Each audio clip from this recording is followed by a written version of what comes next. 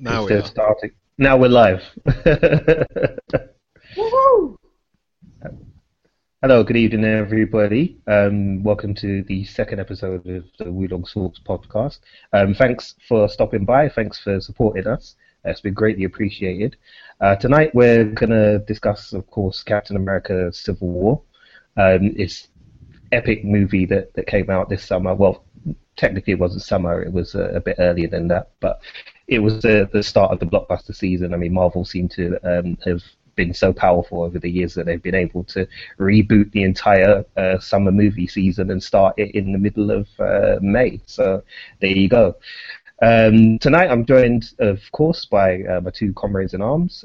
We have Big A, the Mac Geek. Alvin, say hello. Hello, everyone. Good evening. And we've also got Richard, aka Rich Reviews, hanging out with us as well. Rich, say hello. What's happening? Thanks very much, mate. Now, we've kept the people waiting long enough, so you know what, let's just dive into it and get straight in. So, first things first, what were your thoughts on the movie, guys, initially? Did you like it? Did you love it? Or did you think it was a piece of crap? So let's start there. Rich, you want to go first? Yeah, I'll go first. I loved the film. Loved it. Like, I mean, it had its moments, good and bad, which I'm sure we'll touch upon later on in the show.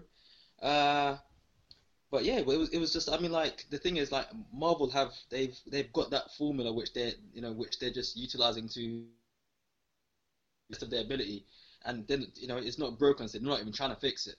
So yeah, I mean, let's put it this way. Another certain superhero film came out. I think it was after or before. It was so bad I can't remember. But they just showed, or it reminded us how things should be done. So I mean, we can leave it at that. Like I said, we'll touch upon it again later on, and I'm sure you guys feel the same way. But yeah, you can. Whoever's next can go next. I'm gonna get all riled up and start getting angry. So yeah. Well, that certain superhero movie, yeah, we're going to have to do a separate video to discuss that because I think that requires a thorough examination before we can do anything in regards to that one. But yeah, for me, I absolutely loved the movie. I thought it was great. It gave me everything that I was kind of looking for and everything that I was expecting to get. Plus, it gave me more. I didn't think it was the perfect movie as such. I did have a few minor grumbles with it, but all in all, it was a really, really good cinema experience, and I really can't wait to see it again on home video when it gets its release, which I think is due in September, they said. So that's definitely one that I'll be heading out to get on Blu-ray when it comes out. Alvin, what do you think? Yeah, Civil War for me, I kind of hated it. That's obviously a lie, a massive lie. Right? I loved it. Like legit, it was like it was one of those movies where you sit there and everyone else around you isn't around. It's just you in the movie. You know what I mean? And you get to kind of be excited by it. It's funny. It was serious, and it had like crazy exciting things in it, and it juggled all of those to where it didn't feel like you were watching one thing or the other. It was just a whole story. Because some films obviously are like the film whose name we're not mentioning as if it's Voldemort or something. That film just was one tone through the whole freaking thing, whereas Civil War can jump between different things and it's fine. And that's something that Marvel are really good at. They're really good at juggling different kind of stuff and keeping it cohesive somehow as well. So yeah, that's what I really enjoyed about Civil War. But yeah, just overall, just good movie, good times. Totally looking forward to it. And yeah, that's pretty much it, really. Yeah, cool. Cool. Thanks very much, Alvin. Sorry about that. We've just been joined by my cat Otto, who can't keep himself away from me for some reason. So yeah, you may hear the occasional meowing and confused scratching noises as he kind of does his thing. But don't let that put you off. So yeah. I mean, I would agree with kind of the bulk of what you guys have said, really. it was a great cinema experience. So let's get down to it. We've got a few different discussion topics that we're going to cover in this recording. So let's get into the first one.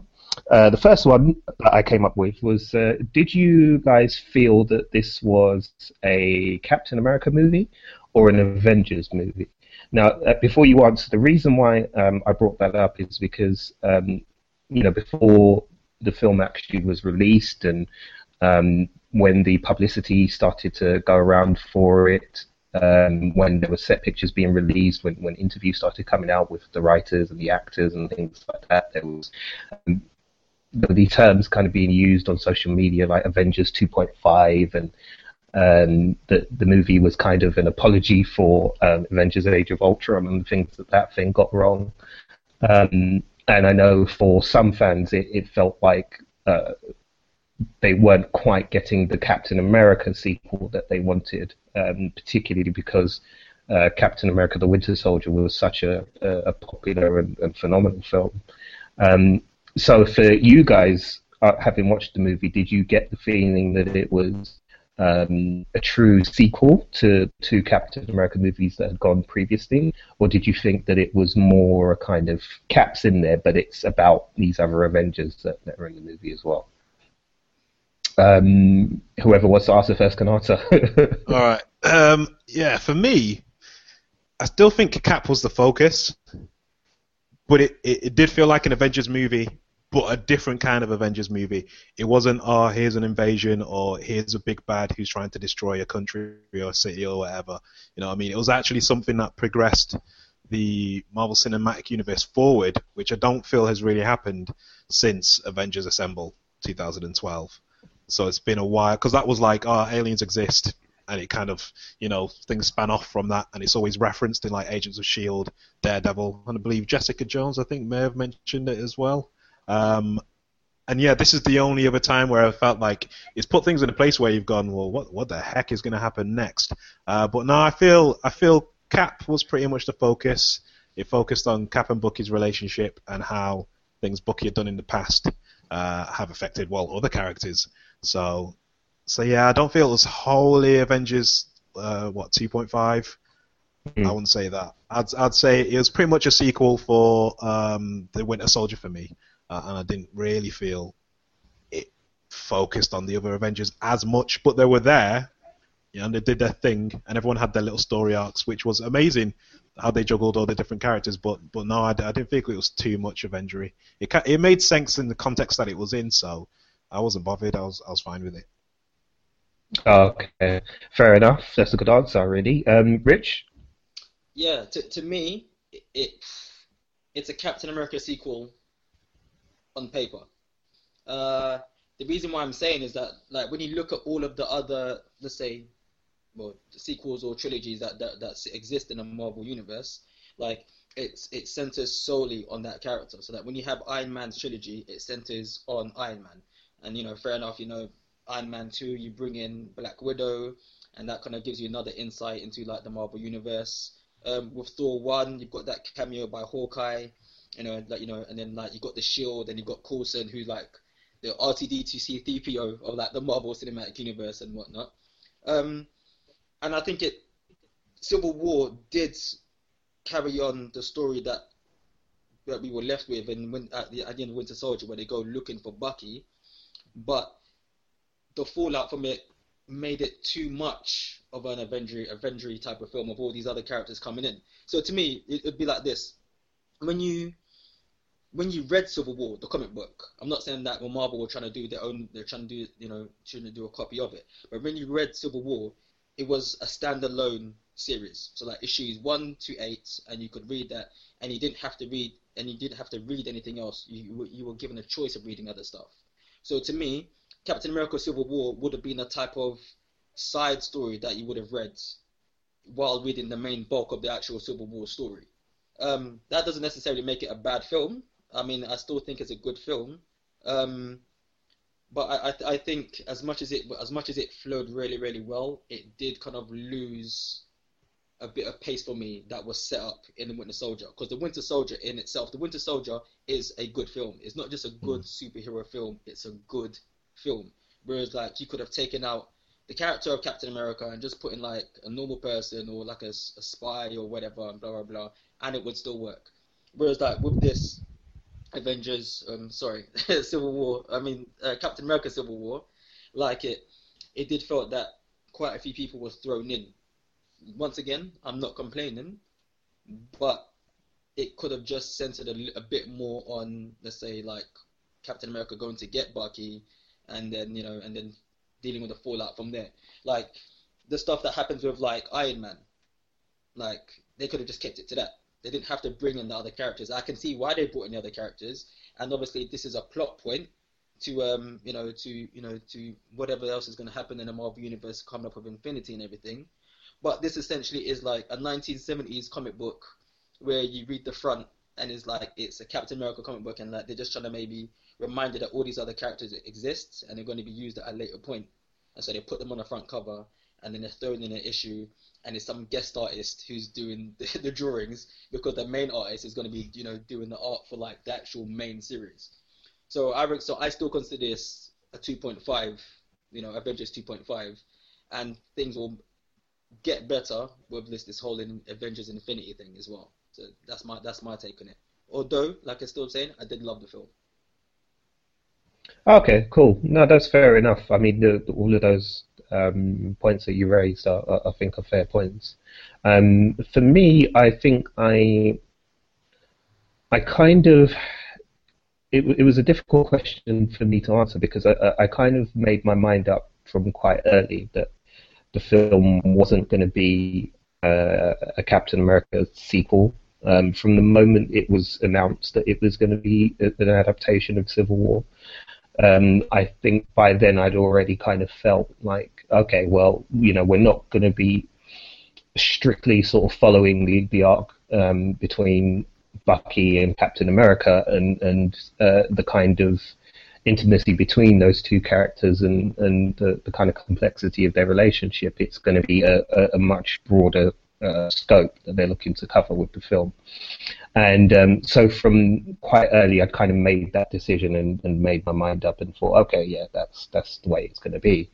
When I saw the movie, I was quite pleasantly surprised that they were able to carry over quite a lot of the emotional development between the two into the movie, because I thought it was pretty much going to be a straightforward Captain America, will be the catalyst for the plot, as would Iron Man, and people were just going to kind of get thrown in and around the story. But actually, I kind of felt like, even when I was watching it, I kind of felt like it was always Cap and Bucky's story and Iron Man's story. It was these three people's story and their journeys, and the culmination of their journeys from Captain America, the First Avenger, to this point, and obviously Iron Man's journey from Iron Man 1 and everything that he's been through, and the subsequent Avengers movies and the Iron Man sequels and things like that. So for me, I was actually quite surprised at how well they were able to weave those elements within the actual story and keep it feeling like it was a Captain America movie. Although, as said, I kind of decided in my head already that it wasn't a Captain America movie, that it was going to be an Avengers movie. So coming out the end of it after watching it, I was really pleasantly surprised by the way that the characters were kind of handled, and the way Captain America's story was handled within this. That said, there has been rumors online that there was initially an actual Captain America 3 that had been planned, had been written, and everything had been put together. And then they only changed to Civil War after Warner Brothers and DC announced Batman vs Superman, and that was that was the point that they decided that they were going to do Civil War. Whether that's true or not, I don't know. That's one of those things you read online, and you go, well, I don't know how much traction there is behind it. I know when Civil War came out, the writers, Marcus and McFeely, said that they did change the story somewhat when that announcement was made, but what kind of initial story they had, and what initial story they were going to follow through. Up to that point, I guess we'll never know. But I've kind of made my peace with the fact that this is probably going to be the end of that story, and I'm reasonably happy with that, to be honest. So yeah, it was a really good, really good way to handle that story, I felt. So let's crack on. The next question is an obvious one, really. Favorite lines and scenes. So, was there anything that kind of stood out for you guys? I've got a couple in my head that I can think of right now. So we'll probably end up naming a few of the same ones, I imagine. But yeah, what kind of stood out for you, and were there any lines in particular that kind of resonated with you? Rich, want to go first? Yeah, I think one of my favorite lines. I'm not even sure if it's even. I've only seen the film once. I can't even remember if it's a line or if it's just a look. But it's that. Well, okay, it's a scene which goes into a line if it does. But it's the whole bit where Captain America actually finds Bucky and he's holed up in a little apartment and wherever they are, and then you can hear like Falcon doing the countdown of everyone that's coming in and blah blah blah blah, and then they start having a fight and the fight moves into the corridor. And Captain America asks Bucky, listen, nobody gets killed today, or like, don't kill anybody. And there's a bit where the soldier gets knocked off the balcony, and Captain America catches him, and basically looks at Bucky and goes, seriously? Like, to me, it's just one of those things like, you watch that scene, and it just reminds you of the reason why they are friends. They're not just friends and like, they know each other in and out. They're just working in synergy, like physically anywhere, where they're having a battle with these soldiers. But where's the whole thing of like, I just asked you to do something, and then you've gone and done this, and then he's gone like, oh, it was a mistake. He gives that look. That shows the friendship between the two, like, and it shows like, and that's what I love about that scene. The other scene is listen, you know what? I know I'm gonna say this scene, and I know you're gonna say this scene. I know Alvin's gonna say this scene, but it's the bit where basically Black Widow or Natasha, because me and her are cool. Yeah? So, when Natasha's basically telling T'Challa, listen, we're gonna get this sorted. Don't do anything rash. And he gives this speech about, my father was a great man, blah blah blah, and he's a compassionate man or something along those lines. But I'm not my father. And he just go, I'm not sure if we can swear, but what will adults here? Like he said that line, I just went, shit, son, it's about to get real. Like he gave that look, and it was just stone cold, man. So that's one of my favorite lines. Obviously, the line of, in fact, going back to the scene when Captain America finds Bucky, and he says, like, do you remember me? Do you remember who I am? And he starts reeling off these things about, like, you used to have to put tissue paper or newspaper into your shoes to, so they would fit you and things like that. And it's all coming back. I could go on, and I might take away some of the things that you guys are going to say. So I'll leave it at those three, and then. Cool. Alvin, do you want to go next? Yeah. All right. So yeah, I mean, bits that I like kind of really enjoyed. Obviously, the whole Tony Stark, Peter Parker stuff, man. That was I didn't know it was gonna be like that. You know what I mean? And it was such a weird thing to have an introduction of a character, like at least what I'd say towards the tail end of the second act, to kind of bring us into the third act, and then for it to feel like it happened earlier in the movie.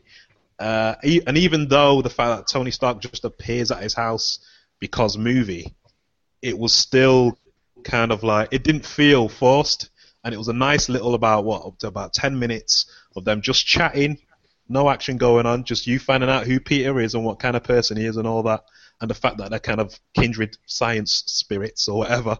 And yeah, I just think it was just a great introduction for Spider-Man to kind of explain his powers, like the whole sieve thing on the eyes in his suit. He was like my senses are really heightened and I can't concentrate, so I have to put those on my eyes and all that kind of business, and the explanation for the lenses in the suit and all that business. I thought all that stuff was great. I was geeking out when it was happening. And also, this Peter Parker is good at science, unlike the last one. He was crap at science. So yeah, that was a pretty good moment. So quick question, Alvin. Do you mean that it didn't feel forced, like how you might break into like this billionaire's headquarters and then get like a hard drive and then and then you see videos of all these other heroes and the symbols and all that. They're conveniently homos, yeah. If you want to compare it to that, it's like, yeah, there was a reason for it happening, you know what I mean? It's Tony Stark at the end of the day, he has access to pretty much everything. So it just felt legit. Like that in that other movie, which we'll just refer to as Voldemort, that was forced, yeah. Whereas this, it was just like, okay, what's going on? Oh, Queens, right? I know what's going to happen in Queens. You know what I mean? Got excited, but yeah, no, that was really cool. And another bit, it was actually just the end, just because it was freaking awesome. So obviously spoilers in it. So spoilers, is that cool, Jay? Yeah, I think that's safe. Yeah. If people haven't seen the movie by now, then okay. What are you waiting for?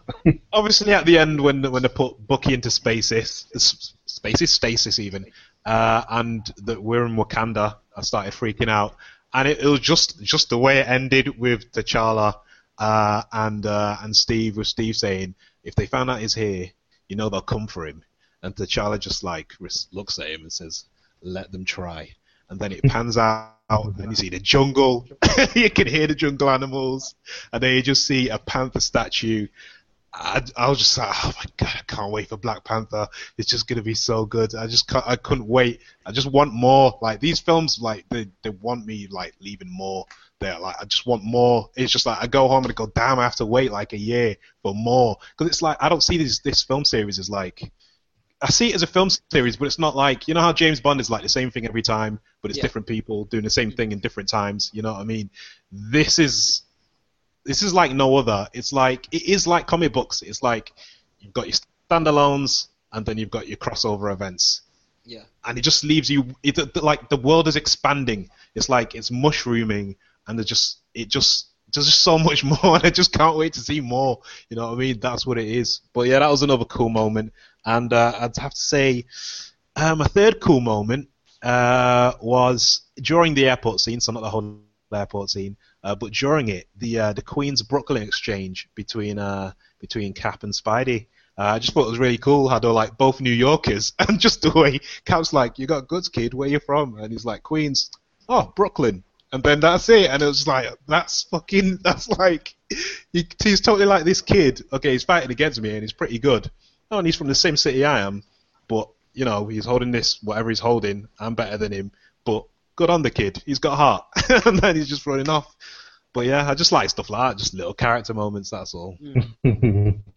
Nice, yeah, I mean, that's the thing with this film, there's so many good little character beats. And little things that they worked into the script and into the performances that were just really, really brilliant. I mean, for me, I really loved Vision in the movie. He didn't have that much to do, but the bits that they gave him within the movie were just great. I loved the introduction when he phases through the wall while Cap and Scarlet are talking, and Scarlet Witch is like, you know, we've talked about this. And he's like, oh, but, you know, the door was open, so I just thought I could just phase through your wall and come into your room. You know? And it's those kind of things that where they've really highlighted his struggle to kind of understand what it is to be human, and to kind of understand other people's feelings and what they mean. I loved the scene where he's trying to cook the dish for Scarlet Witch as well, and Scarlet Witch tastes it and is like, yeah, no, mate, you're gonna have to take that off the fire. That's not working. I also really loved there's a particular line in the film. I'm going to jump backwards and forwards a bit here for people who are watching, so bear with me. There's a part towards the end of the movie, once Iron Man has found out, obviously the big reveal in the movie, and I'll come back to that because I think they handled that really well. But Iron Man sort of has hold of Winter Soldier, and he says, you know, do you even remember them? And Winter Soldier says to him, I remember all of them. And it's the look on Sebastian Stan's face when he says it. You can kind of... There's a certain look in his eyes that only somebody who has been carrying kind of years of pain will have. And he just conveyed it so brilliantly in one line and one scene. he basically summed up the entire, chapter of the Winter Soldier, and it just reminds you that, hey, this guy he's a sympathetic character. He's somebody we should be showing sympathy towards, even though he's done some pretty monstrous things. There's actually a human being in there struggling to kind of hold on to his humanity and just trying to do the right thing, and through no fault of his own has carried out these atrocities and is living permanently with the guilt of that. So I loved that scene. I loved the scene with Spider-Man and Tony Stark and Aunt May, and the fact that Tony Stark points out that your aunt is ridiculously hot, because when watching the movie and I saw Marissa Tomei in there, I was like, wow, she's smoking hot still. But it is kind of ludicrous, really, when you think, like, this is Peter Parker and his aunt is just ridiculously hot. Like, in none of the comic books is his aunt ever that hot. So I like the fact that Tony Stark kind of points that out. It kind of was like a wink and a nod to the audience to say, yeah, we know this is a bit silly, but look, just go with us on this one. So I really, really loved that. And one of my favorite lines in the whole film, it's kind of silly, but I love it, is the scene, the airport scene where they're battling, and there's a moment where Black Panther breaks off with Hawkeye. And Hawkeye's kind of firing arrows at him and things like that, and he catches two of them and they explode next to his head, and he kind of chucks the arrows away nonchalantly, and I was like, yeah, that's my brother right there, that's my brother. But he then kind of stands up and Clint says to him, I don't believe we've met. I'm Clint. And Black Panther says, I don't care. And just starts kicking his ass. And I was like, this guy, this is the Black Panther people have been waiting to see. This is him. And like you, Alvin, with that kind of moment, I was just like, yep, bring me Black Panther now. I don't want to wait till 2018. Bring it now. Now I'm ready. So yeah, that was the one for me, man. That really did it. But as I said, there were many kind of great scenes in there. The chase sequence with Captain America and the Winter Soldier, the way that scene is constructed, from the battle in the apartment to the staircase, the choreography is really intricate. It's exciting. To the chase through the tunnel in Germany and the way that's done as well, it's just brilliant, absolutely brilliant. I mean, we'll probably talk more about the stunt work later on, but yeah, some of the stunt work in this is just is really amazing. They really kicked it up a notch with that. But as we've already spoken about him before, we might as well head on to our next topic, which is Spider-Man. 2 seconds. So, 2 seconds. I'll tell you. Sorry, that just sounded really. Make this brief, Richard. Yeah. No. But you're talking about some of the favorite lines. Now here's a line that some people might not have caught on, but I just loved it, because if you know what it is, you know what it is. But it was the bit where Winter Soldier goes crazy and he's basically sparking all the soldiers and everything, and then Black Widow goes to fight him, and she kind of gives him it. She gives her fair dues, and then he picks her up and he slams her on a table and she's trying to strangle him or something like that. And she basically goes to him, or basically, while she's being strangled, basically goes, at least try and remember me. And I love that scene. Because if anybody who knows, everybody knows that Winter Soldier and a Black Widow, number one, they already know each other. They were, give or take, trained by the same people, maybe just different factions. And they've also had relationships at certain points as well. And that's what I loved about that scene. So it's one of those things where it's like, you hear what she says, if you hear what she says, and if you know what she's talking about, like, maybe hopefully that's something that can be touched upon later on in a series, or maybe even a Black Widow movie, which they're now trying to tell. So wasn't already touched upon in the Winter Soldier, because she got a scar from a bullet that she was protecting someone, and he shot at the person through her. Yeah. Mm-hmm. Yeah. Is that what it's in reference to? No. But it depends if they or more than that. The comic book route is that basically they've had a relationship throughout the years. So that's really? That's how I saw that line in reference to. I didn't see the reference of like, at least remember me, that you shot me, blah blah blah blah blah. But it depends how you want to see it. True that. Damn straight true that. But sorry, Jay, carry on. Well, seeing as you opened your big mouth first, you can start off by talking about Spider-Man and what you thought of Spider-Man. Obviously, he's back. He's in the MCU. He's home where he belongs, where he should be. What did you think about his introduction? What did you think of Tom Holland's performance? And are you looking forward to a Spider-Man movie after this? Definitely looking forward to a Spider-Man movie. Tom Holland's performance. The thing is, I wouldn't even say that it was even better than any of the others, because I like, like how Batman is portrayed by certain actors. Like, everyone has their own particular take on him, or like James Bond, everyone has their own particular take, and he does a very, very good take on the Peter Parker persona, which I loved. That's number one. Number two, he's young. He's young. Peter Parker started off as Spider-Man young. I'm not sure. I know there's quite a few people out there who may not be Spider-Man fans and may not, but like, yeah, he started out young. I'm gonna keep on saying that, yeah. And I really do think that's it's going back to the origins of, like, and like, so basically it's going back to the origins of Peter Parker. And I think when we finally do see him in this movie, we're gonna see how it's seen how being a superhero is seen from a different perspective, which I'm looking forward to, because you've already got, like, the billionaire, playboy, philanthropist, loudmouth in Tony Stark, so you see what his life is like.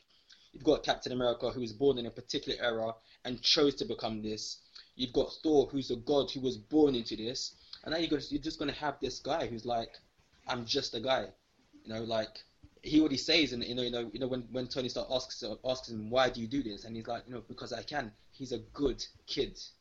And I'm really interested in seeing that. And Tom Holland, he's able to, in the brief scenes that we see him, he's able to portray that really, really well.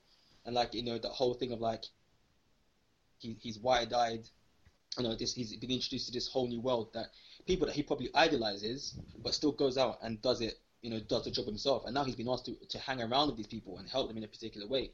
So, like you said, Arvin, that whole bit where he meets, Captain America, and Captain America admires what he sees in him. But then you see that, but when he's fighting against all these people, then the bit when he comes against the Winter Soldier, and he's, like I said, it kind of goes back to his, his science background, where he fights against the Winter Soldier tries to punch him, and he catches a hand, and he's like, oh, cool, you've got a metal arm, and things like that. But I'm really, really happy with him. I personally think that we haven't seen enough of the Peter Parker persona as of yet to make any form of judgments, and I'm looking forward to it. But for Peter Parker and Spider-Man, Andrew Garfield is still my guy. But I think Tom Holland is definitely going to take this. Easily. Like, I'm really, really looking forward to it. And I'm looking forward to Marissa Tomei. Yep, you and everybody who's our age. Alvin, what do you think, man? Yeah, Spidey, man, it was just like, for me, everything was on point. I'll tell you what bit I really got excited at was when him and Tony were chatting in that, how Tony had, like, those holographic videos of, like, all the different things, all the peoples he saved. Like, at one point he stops a bus from crashing into something or whatever and all that. I was really trying to see that shit go down, because I was like, okay, well, what's the different things that he's done and what have we seen and all that kind of business. But Tom Holland, I thought he hit the nail on the head. Like, for everything that he was given, it felt, it's like, Andrew Garfield, like, I thought it was okay. I think he was good at doing mouthy Spidey. Yeah. I think he was good at doing mouthy Spidey over kind of like the Peter Parker stuff, because they made his Peter Parker like a freaking fingerless glove wearing fucking loner. And I was just like, come on, man, what the fuck? Whereas this, it's like, and like you said, he's young. Thank fuck, he's like the first person to play Peter Parker who isn't, like, in their late 20s or early 30s. It's like, cool, great. Now he feels like a kid. I remember being that age. Now it's like, it seems like real, you know what I mean? Now I can go, I remember, like, thinking everything was fucking awesome and cool and all that. And, like, yeah, I just like the fact that he's a kid. They got his suit down. I liked his suit. I love the lens idea in the freaking suit. I like even like the black that they added to the suit. Some people didn't like that, but he looked like Spider-Man. He was slender, you know what I mean, and all that kind of business. And when he was in the Spidey suit, and he's just an excitable kid, like you said, with getting excited by the metal arm and all that kind of business. Like, he's got web shooters as well this time, but although they didn't show, like, that being created, I don't mind. But obviously we know this guy's smart and all that. It was all like, yes, yes, yes, yes, as it was going through. I was just like, okay, that's cool, down with that, awesome, great, cool. all the Spider-Man shit for me, like it was pretty. Even the post-credit scene, like where he had the the shiny thing, the signal, like the little Spidey signal, that was cool as well. Like, I enjoyed all the Spidey stuff, like especially his little joke about getting hit by someone in the street called Steve. Like it was just all the Spidey stuff is great to me, and it just reminds me of like all the various different cartoons I've seen and all the Spider-Man stuff I've read through the years. Even reminds me of Miles Morales a little bit, because some people don't like Miles, but Miles is just a kid in the same way that this Peter Parker is just a kid. You know what I mean? And I can relate to being that age and being like that and trying to find your place. Yeah. And that's what I really enjoyed about this Spider-Man. Mm. Yeah, nice.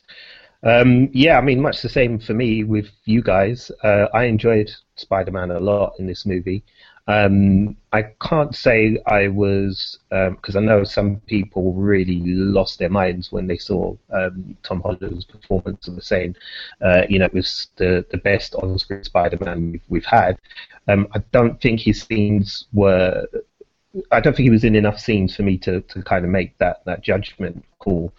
But I will just echo a lot of the things you said. I'm absolutely delighted that we've got a Spider-Man who doesn't look like he's heading for a midlife crisis and is actually a teenager, or at least looks and sounds like a teenager in the way that he did, and the way I imagined that he did in the early sort of Stan Lee, Steve Ditko stuff. And like you, Alvin, I loved the suit.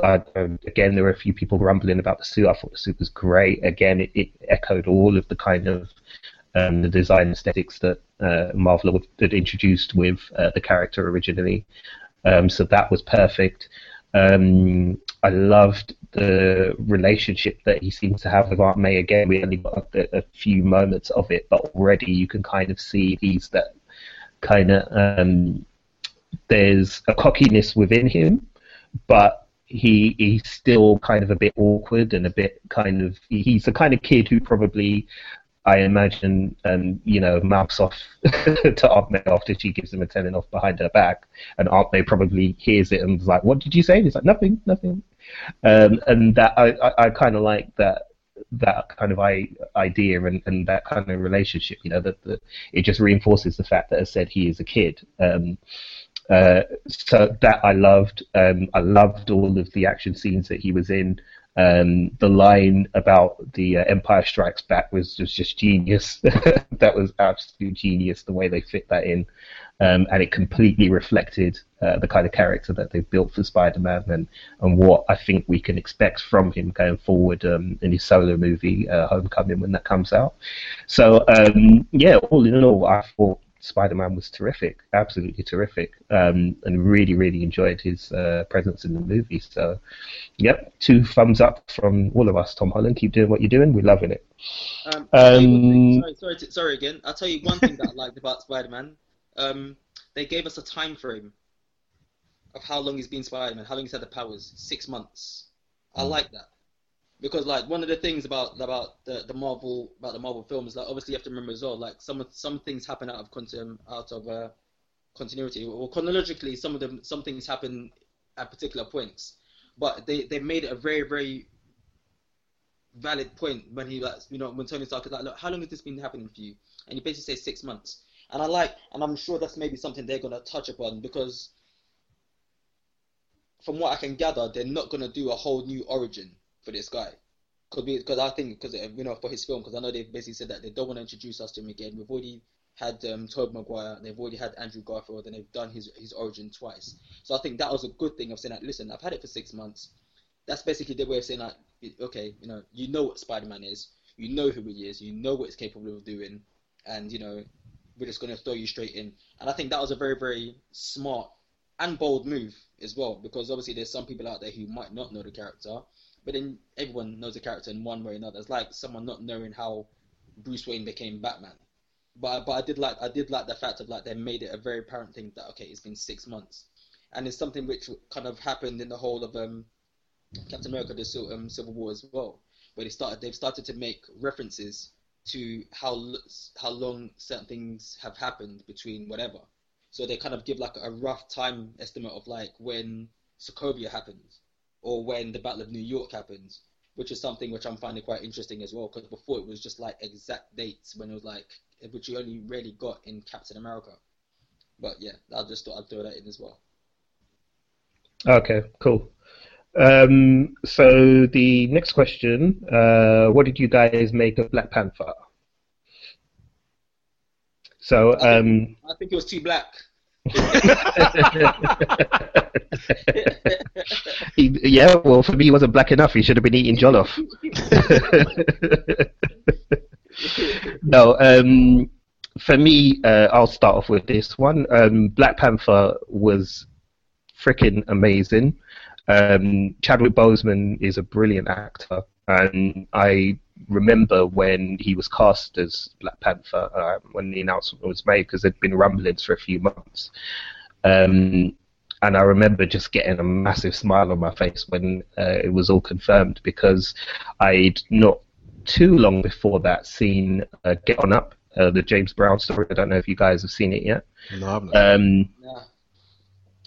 But he obviously plays James Brown in that movie, and James Brown is such a tricky character to get right because he's so larger than life.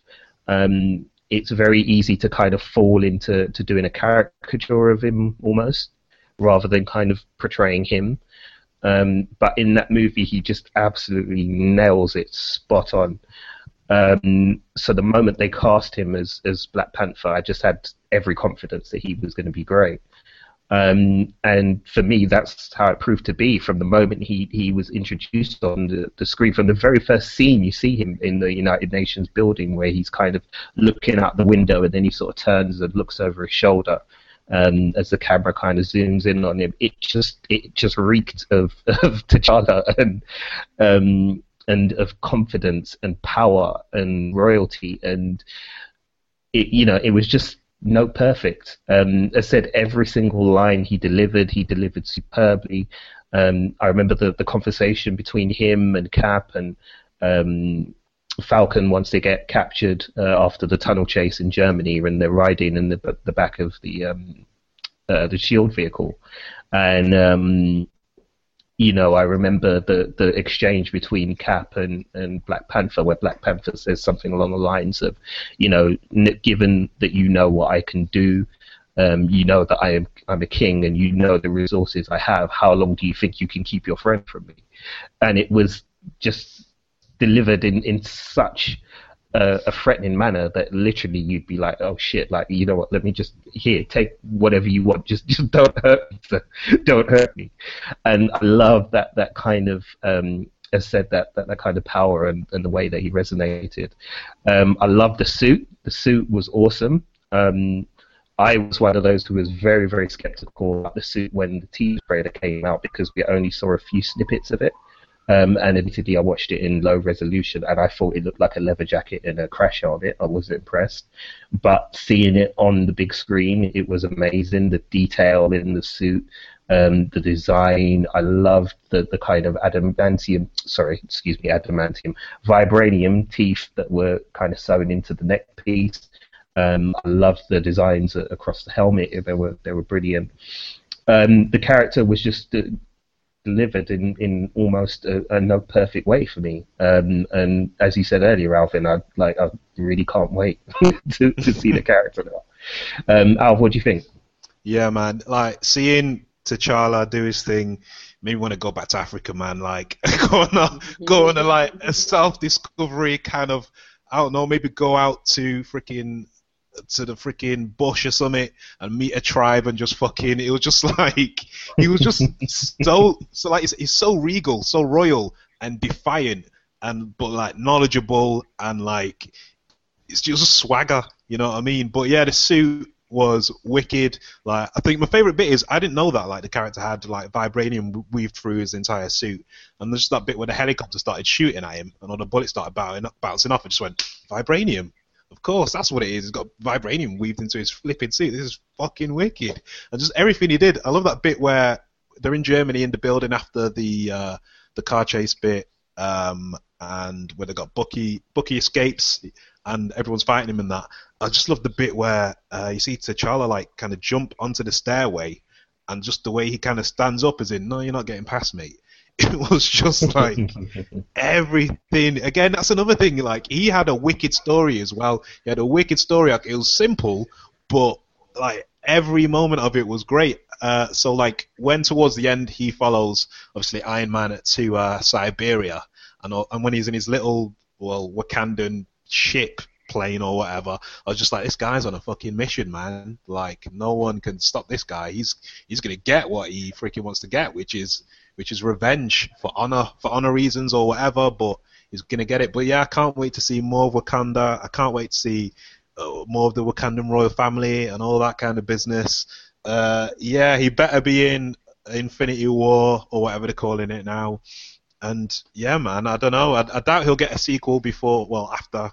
Yeah, I'll probably get a sequel after Infinity War. I don't think he'll get one before, but he's going to be a wicked addition to the Marvel Cinematic Universe. And hopefully, it'll finally prove to people that freaking the black superheroes that we do have are actually freaking good. And you know what? Marvel know characters and they know how to adapt them. I don't think there's really been a character from their stable that they've not really adapted well, apart from some of the villains perhaps. But hero-wise, they know their shit. Yeah, there is one character, but I'm going to save that for when we get to the bits that we don't like, because there's one character I want them to just burn from the MCU, but we'll get to that. Richard, go for it, man. Okay. Black Panther, loved him. Introduction of him was amazing, and the thing that I liked about him is that, like you said, you know when you first see him and he's looking out the window and like you know that he's part of this royal family and so forth, and it's the interaction between him and his father. Like, you know, like, is that respect? Like, these are two very important people, and T'Challa is an important person, but his father comes and he talks to him, and it's just the way how T'Challa just interacts with his dad, and it's like, you know, that's that level of respect. That's royalty speaking to royalty right there. And then you see these other, like, you know, heads of, like, the countries come over and start speaking to, like, you know, to T'Chaka, and you see the respect that they have for him. It's like, and almost like respect stroke fear, because they're like, these people are pretty important people. And the thing that I love is that T'Challa, he's still very much like, in my eyes anyway, like when you see him talking to his father, and you can see that he's looking at his father, you know, and he knows his father's gonna do this performance or speech or whatever, and he's almost looking at him like that's my dad. He is that kid. You know, one of these days, this is who I'm gonna be. And so that point when T'Chaka gets killed in an explosion, and then Black Panther becomes. Then T'Challa, you know, he realizes what he's going to have to do. That is the Bruce Wayne becoming Batman. You know, to me, like you see that point where like he becomes a man, and it kind of reminds me of some of like, you know, like when you had Prince William and Prince Harry, and they were like, you know, Princess Diana's children and everything, and when she died, and they were thrust into the limelight, they stopped being children, and they had to man up, and they became men, right? And I think you kind of get that. I got that whole feeling of like T'Challa becoming that Black Panther, and even the next time when you see him, you know, when he does what he's doing, and you know he's just got that man on a mission type of like mindset of I'm going to get the person who killed my father, and he's even his clothing changes. Like he's wearing the black blazer and he's got like the t-shirt on with the little chain, and his whole walking, his swag changes, and the exchange when he's about to get into the car and Black Widow is standing in front of the car, and then basically his bodyguard basically says something like, you know, move out of the way or something along those lines, and Black Widow basically says like, you know, move me, and then T'Challa kind of intercedes and says, listen, this is an exchange I would gladly love to see, but we don't have time for this. Like he just becomes once he takes on the Black Panther mantle, he becomes this whole different person, and it's something which, like I said, I haven't been a Black Panther fan for a very, very long time, but I have appreciated him. But I do like the fact that even though in these small scenes that you see him in, you're seeing this evolution of this person who is going to become a king, or who is a king of a nation. Because come by the end of it, like the majority of it is that he's on this one-man mission to go and kill this person. But he has to, when he comes to the point of like finding, you know, Zemo, and he finds the reason why Zemo has done what he's had to do, he takes a step back and he takes a logical look at it, and he says, okay, listen, I understand why you've done it now, but don't think that you're off the hook, and there's no way I'm going to give you like an easy way out. And that's the way how a king thinks. or how a ruler should think, so to speak. Like he's completely different to anybody in the Marvel universe now. You've got people that own, that run, secret organizations or have their own multi-billion, suit-making companies. He's in charge of people, and that's the thing that I found really, really interesting. And I saw that small, like, evolution of him as the film went on, and it kind of reminded me a bit of there's a bit in the Marvel comic books where I think the Illuminati are going to have like a vote for something in particular. I won't go into too much detail. And Captain America and Black Panther have this exchange, and Captain America's going like, listen, I've known you since X amount of time. I've known your father, whatever, and I do believe you're going to make the right decision. And Black Panther makes, basically says, listen, of course I'm going to make the right decision. Like, I've got your back until the end of time or whatever. And when it comes to the vote, and Black Panther votes against Captain America, and Captain America is like totally shocked. And Black Panther says that, listen, as a man, I will back you to the end of time, but I'm the ruler of a nation. That's something that nobody here will ever have to bear on their shoulders, apart from somebody like Namor the Submariner. And so I'm really interested in seeing how this is gonna affect the character of Black Panther, because we've never really seen that. We've never seen the ruler of a nation who's also a superhero. That's madness. That's like going back to like the original 60s Star Trek, when they would send their captain down to the planet to go in and explore the planet. Nobody in right mind would do that. That's like going into war and sending Obama to the front line, so I'm really interested to see how they're going to do it to T'Challa, and really take this person and really, really mold him, because you can't mess up with somebody like this. Like you cannot afford to mess up with somebody like this. So, I mean, I'm really, really interested. I mean, the suit, I'm happy with the suit. I was really, really happy with the fighting style that they gave him. Like when you see Captain America's fighting style, and Captain America's obviously he's got the basis of it is boxing, but it's quite acrobatic as well, sticking in true to form of like the comic book character. And then you've got someone like Bucky, who is almost quite up, unless he's using that sniper rifle. When he's fighting, he's up close and personal, and he's quite scrappy, and he's not adverse to, let's say, like throwing a punch to the face, but at the same time, taking a knife and sticking it in the side, to take out one of your kidneys. Whereas like it came to someone like Black Panther, and it generally was a man fighting as a cat. The bit when they're running down a corridor, like where the bit when they're chasing the cars or whatever, and then Captain America runs into him and he pushes Black Panther, and Black Panther does a flip and lands on all fours. And I was just like, shit, this is just straight up like a 70s kung fu flick, where they're doing like like a snake style or like a bird style, something like that. And I really, really like that. Like they're making Black Panther. So like they're not half inching it. Like they're saying, okay, listen, this is what he's been taught. This is what he's about. So I'm really looking forward to see what they're going to do with him in the film, because the basis of what they've given us right now, like they did not disappoint. Yeah, for sure. I think he had a really satisfying character arc. I mean, I love the fact that he had his moment at the end of the film with with Zemo.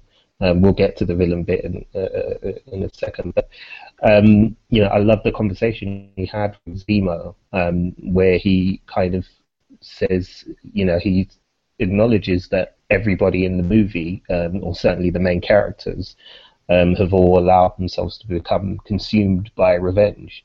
That he's not going to do that anymore, and that rather than kind of give in to that baser instinct of himself, he's actually going to take the higher road and make sure that justice is served, which is great, because it really shows that he sees the event around him in a different way. He's thinking in a different way to the other characters that we've been introduced to in the Marvel Cinematic Universe so far. Excuse me. He sees the bigger picture, and I think that's one of the things that Kevin Feige brought up about Black Panther when he said that they were considering characters to bring into Captain America: Civil War. He was saying he wanted somebody who, you're going to have these two people in entrenched positions on either side. You're going to have Captain America and Iron Man, but we need somebody who has a fresh pair of eyes, who is actually going to look at this thing somewhat impartially and kind of make and in a way be almost the audience's eyes to what is going on here, and that's what Black Panther does in this movie. So I found that really satisfying. But good points, guys. Thank you for that. So we'll get on quickly through the other points because we're kind of running out of time here. So was there any other characters or moments that stood out for you? I'll rattle some off quickly. I said I've spoken about Vision. I really liked Vision and what they've done with him. Scarlet Witch as well was a really, really interesting character in this movie. I loved the evolution that they've given to her. The fact that they've shown much more, kind of sides to her character and much more to what she can do power-wise, and also to what kind of emotion she would experience in that thing. And Elizabeth Olsen is a great actress. She's done a fantastic job with Scarlet Witch. So yeah, really pleased with that. And Ant-Man was a great addition as well. He had predictably had some of the funniest scenes in the film for me. I loved the line when he went into Tony Stark's suit and said, "Oh no," then started pulling out the wires and was like, "Oh, you're gonna have to take this figure to the shop." And Stark says, "Who's speaking?" And he says, "Oh, it's your conscience. We haven't spoken in a while." I love that line. I thought that was really funny. He just added, a great amount of humor and humanity in a way as well to the movie. So I loved his addition too. And Baron Zemo, I keep saying Baron Zemo. He's Zemo in this movie. He's not Baron Zemo, folks, for those of you watching who are familiar with Baron Zemo. I actually felt that aside from Loki, he's one of the strongest villains that we've had so far in the Marvel Cinematic Universe, in the sense that his motivations made sense. He's a grieving man who has lost everything that he held dear. He's lost his family, his child, his wife, his father. Three generations of the family are gone. And they've gone directly as a result of the actions of the Avengers. And so it makes sense in our understanding of the human psyche and the way people think and the way they respond to things, that he was going to be kind of upset and probably want to do something about the people that he feels are responsible for this happening. So for me, Zemo was a really, really satisfying character that we got out of this. So Zemo was a big plus for me. I know some people didn't like the character for some strange reason. I don't know why. Maybe because it wasn't Baron Zemo. But guys, anything quickly that you wanted to add about characters that you liked? And yeah.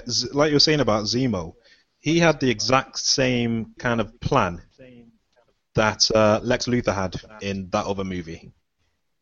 And look at the difference between the two. He did. You know what I mean? Zemo had legit reasons for everything, like you said. And look at the way he just pulled everything off. It all just made sense. And it then made sense for all these characters to start fighting. Whereas in that other film, it was kind of like, what? Why are these two fighting? Whereas in this, it all made sense as to why it was all happening. Like I said, Ant-Man almost stole the show for me because his bits were so good, and especially when he turned into fucking Giant Man. Like, I almost lost my shit because I completely forgot that they revealed the toy, and then I was just watching a movie, and then when he said, "Oh, I tried this in a lab once," I was like, "No," and then it happened. And I was like, "Holy crap! What the hell?" That was another cool moment.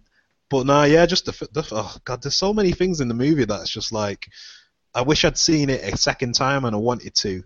But I just didn't get around to it. But yeah, I think there's actually too much. But yeah, I'd say yeah, Zemo is definitely probably one of. It's a toss up between him and Loki, obviously, because Marvel villains for some reason are a bit throwaway, and it's because he didn't want anything. He just wanted to mess these people up. You know what I mean? He didn't want money. He didn't want to take over a company. He didn't want to destroy the world. He wanted to destroy people, but this specific group of people.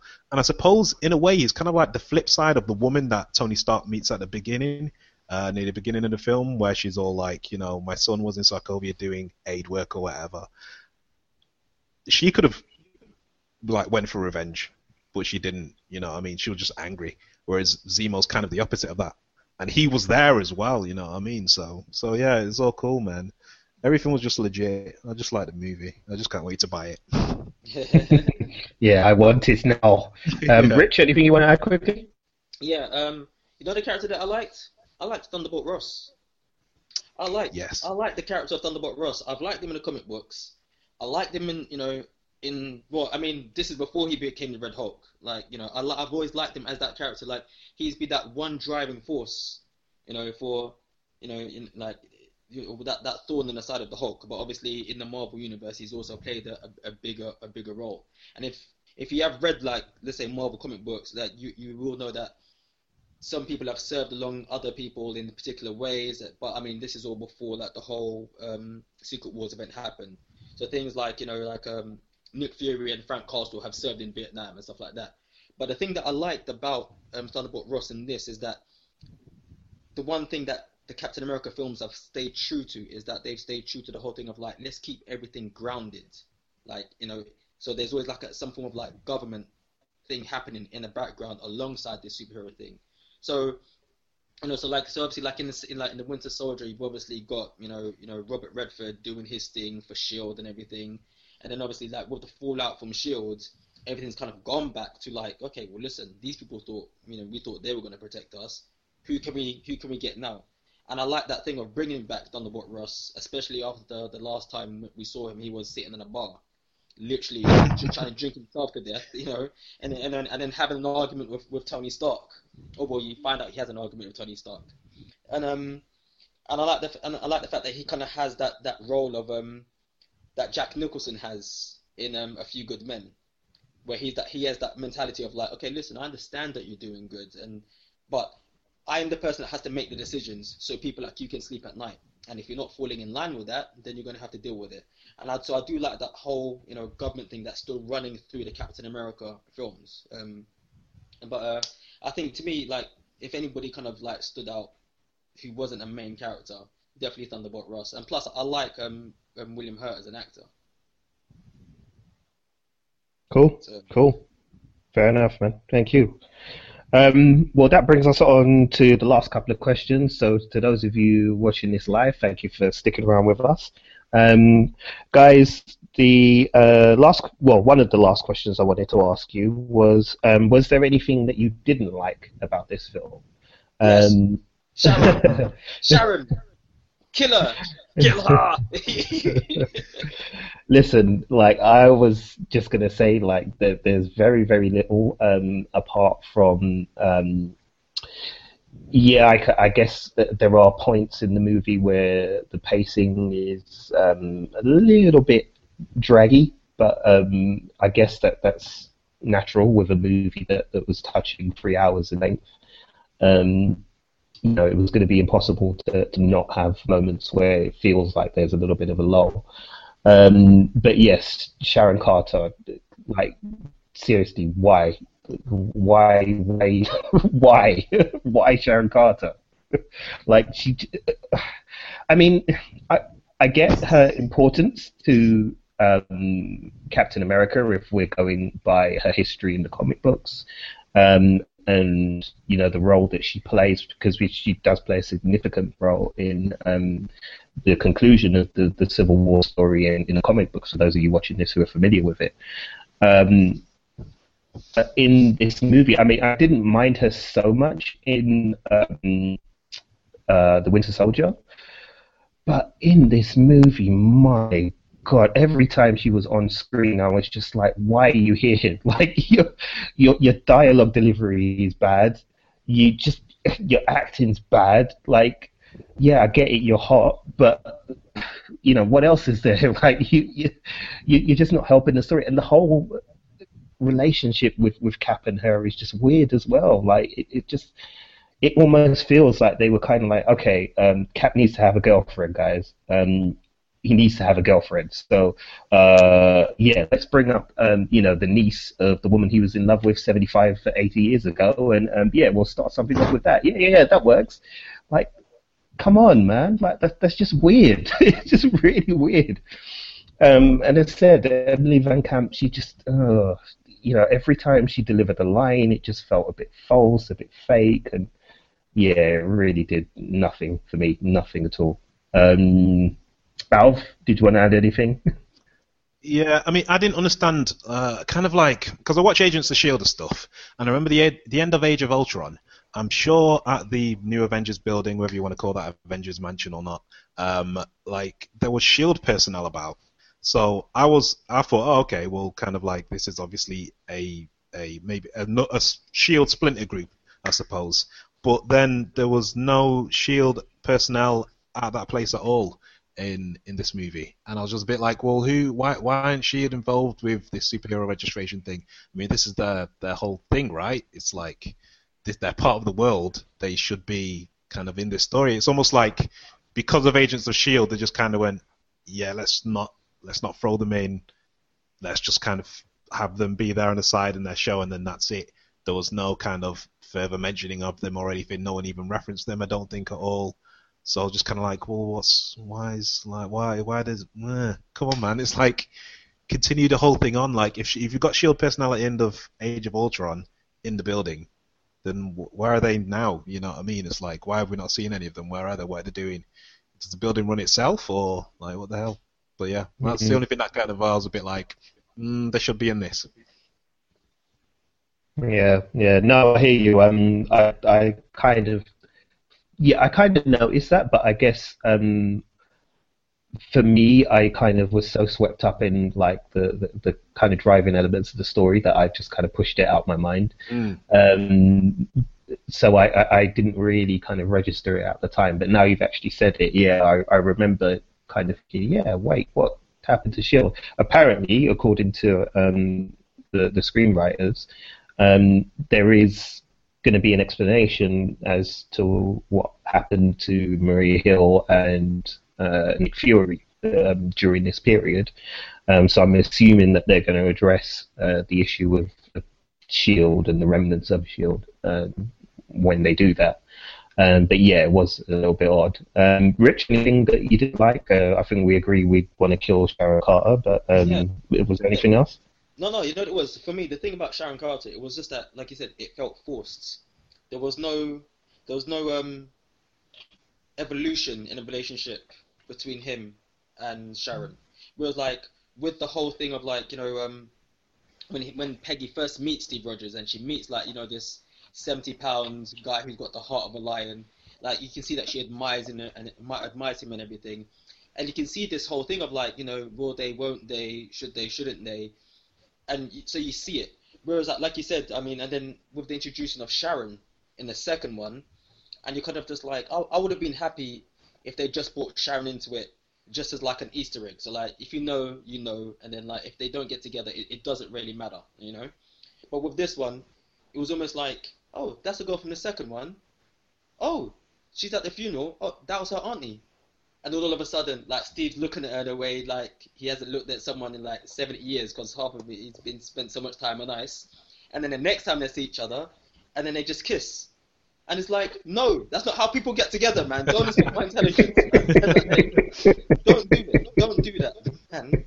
So that's what really upset me. It's just the whole thing of, like, I mean, Emily Van Camp, she's not the greatest of actors, but they didn't give Steve and Sharon enough time to show the relationship build up to that kiss, because that kiss is a pivotal point for the character of Captain America, especially considering that there's a lot of jokes running. Let's say if you read a comic book called Agents of Hate, which was like a I remember that. Yeah, man. And he used to make jokes about how Captain America was gay or like really really angry. Then obviously you've got your fans who want Captain America to be made gay and have a relationship with Bucky. So I'm not sure if that was a way of people trying to say, well, listen, we're listening to you. We're not saying that we don't like your opinion, but the character of Captain America, he likes women, and this is his girlfriend. How are we going to do that? Let's make him have a kiss. And that's what it felt like. It felt a bit forced. Yeah, I definitely do agree with the whole thing about like how all of a sudden like Shield are here and then not there. And that is a bit annoying, but in saying that quickly before I digress, is that the whole thing that what Marvel need to do is bring back those little mini movies. The one shots. Yeah, bring out those one shots. Like those one shots like worked so well with like stuff that was happening in the Marvel universe, because right now, in fact, I'm slightly going a bit too far. I'll make my point when we go to the next question. But yeah, but Emily Van Camp as Sharon Carter, she's probably the only thing I didn't like. And Hawkeye. Still not a fan of Hawkeye. They did really well with him in the first one. Oh, sorry, they did really bad with him in the first one. The second one, they brought back a large amount of the essence of Clint Barton, and then come by this third part, it felt he's another character I think felt forced. Was that whole thing of like, oh, like yeah, when Shield like fell down, like you went and played Happy Families because you got a new kid, and he brought you out of retirement. Yeah, I got tired of like playing golf. I kept getting like a hole in one, and then that's it. I was like, yeah, I don't know. He wasn't needed. I personally think. Like, I like the character of Hawkeye. I love Matt Fraction's run of Hawkeye. I love Hawkeye from the 80s when he was a complete arse in West Coast Avengers. I like Hawkeye from the 60s when he was like, almost like the voice of, of America who was angry and didn't want to listen to someone like Captain America because Captain America represented like the United States. I like that Hawkeye, but the Hawkeye that we got in this one, I still think that they're finding it really hard of where to place him in the group. So hopefully they'll be able to do something with him. But I didn't hate him as much as I hated as much as I hated Sharon Carter. Like that's a travesty. Sharon Carter's up there with bloody Lois Lane for Batman vs Superman. You know what really grinds my gears? Sharon Carter grinds my gears, America. Well, I think the consensus we can take from this is that, nobody really is checking for Sharon Carter. So Sharon, just sling your love. That'll do us all a favour, yeah? Okay, so guys, where do you rank this in the MCU quickly on your list?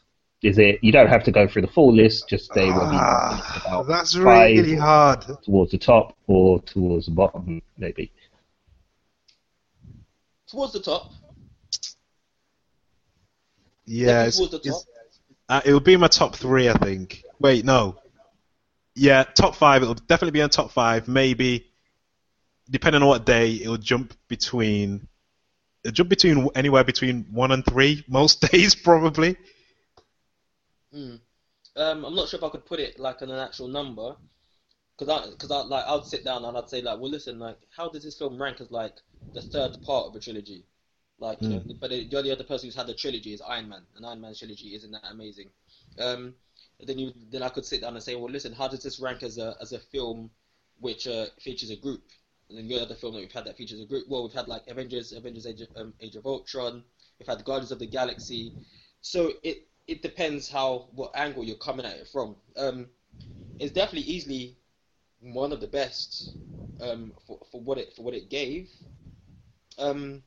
But I'd actually class it as I'd have to sit down and think really hard and maybe put it in a different category, because I'd have to dissect the film completely before I could put it into any form of list. But definitely near the top. Okay.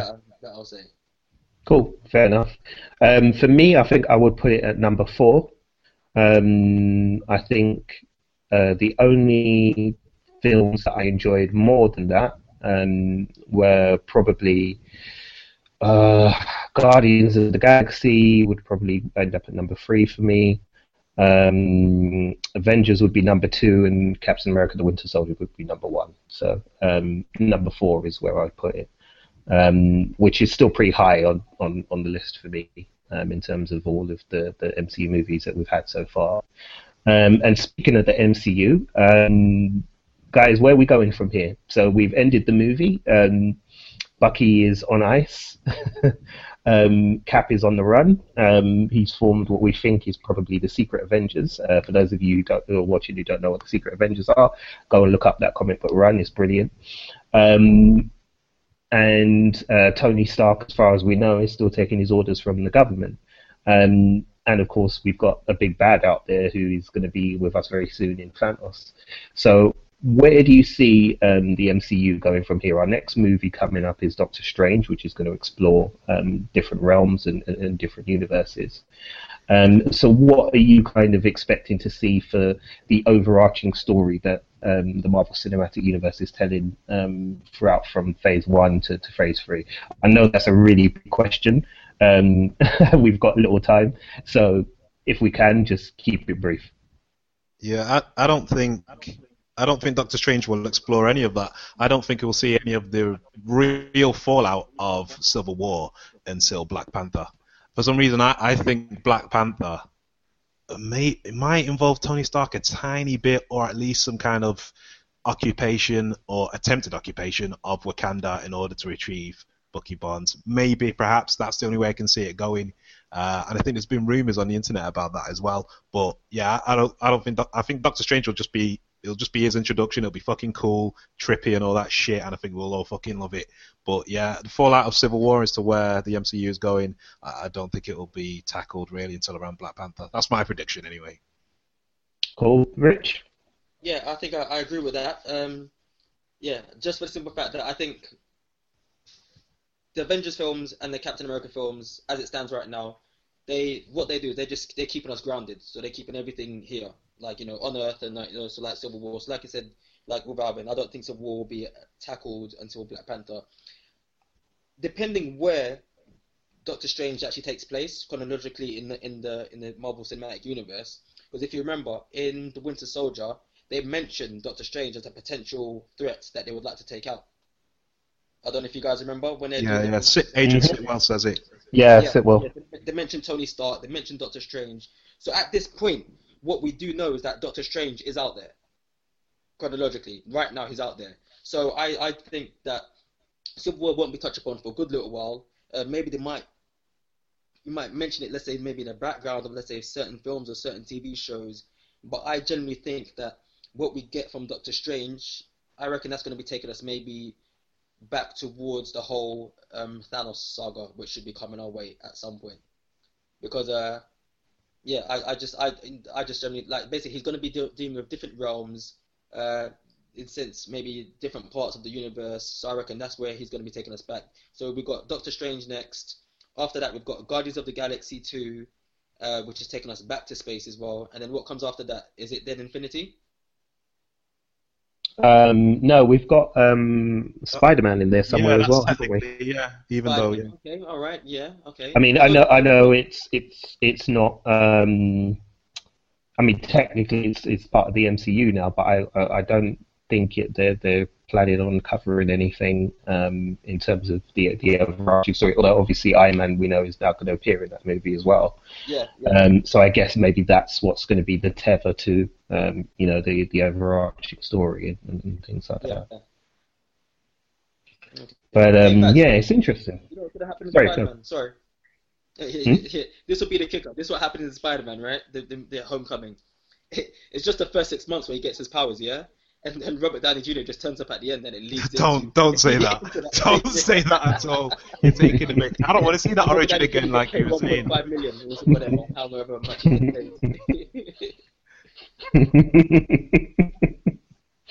No, we don't. We really don't need to see that. I'll be very upset if they do that. So let's hope they don't. Yeah.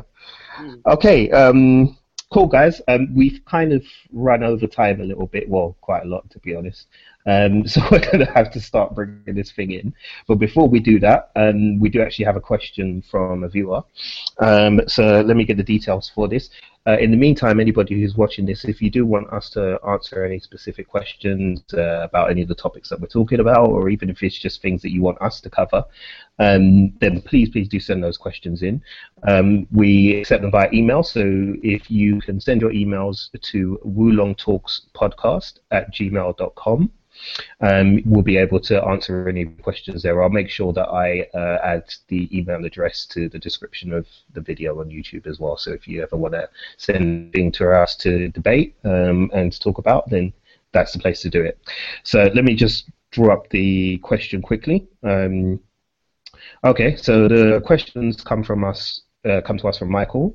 Mike, thanks for the question. And what he asked is, how do you feel about the inclusion of Spider-Man?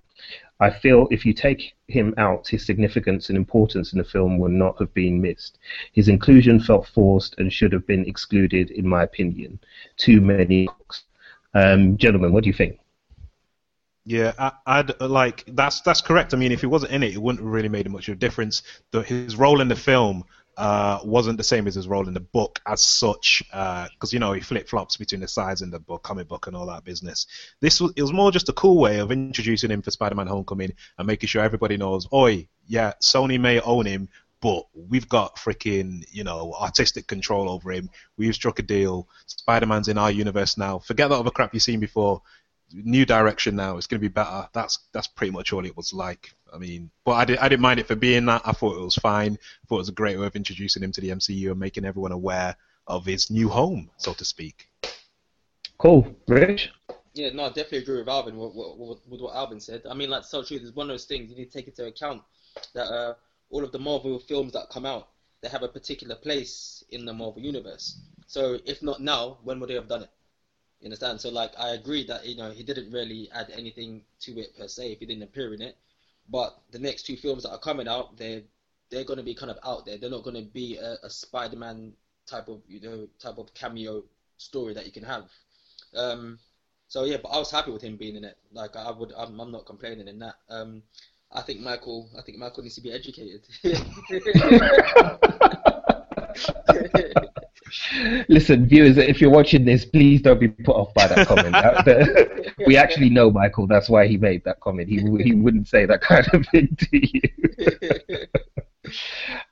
Yeah, no, I think, I understand Michael's point, definitely. I mean, let's be honest, as you said, Alf, if we took him out the film, would we miss him? Probably not. Because he didn't actually add anything to the overarching plot or anything like that. But as both of you have kind of said, it's logical for him to appear in this movie and not in other movies, because there just isn't room on the slate to fit him in anywhere else, or anywhere from a storytelling point of view that it makes sense to fit him in. And so, because as you said, Alf, it's just a cool way to say to everybody, look, we've got our Spider-Man back, So it kind of, in that way, it made sense.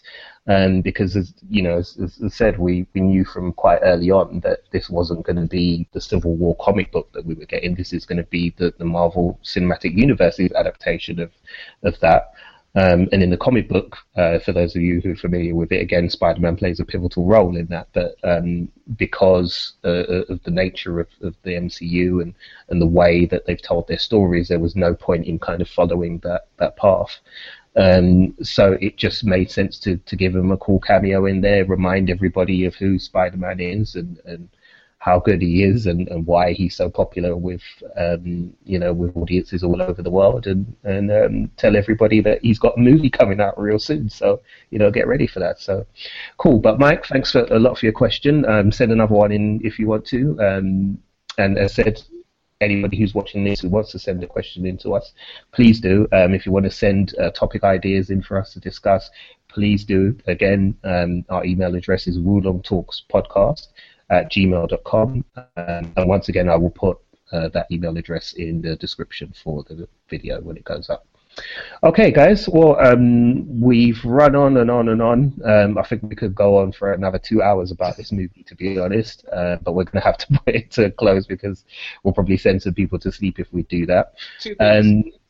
Yes. Two things.